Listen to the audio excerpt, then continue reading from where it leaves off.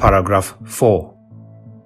They who in their obedience attain to the greatest height which is possible in this life are so far from being able to supererogate and to do more than God requires, as that they fall short of much which in duty they are bound to do.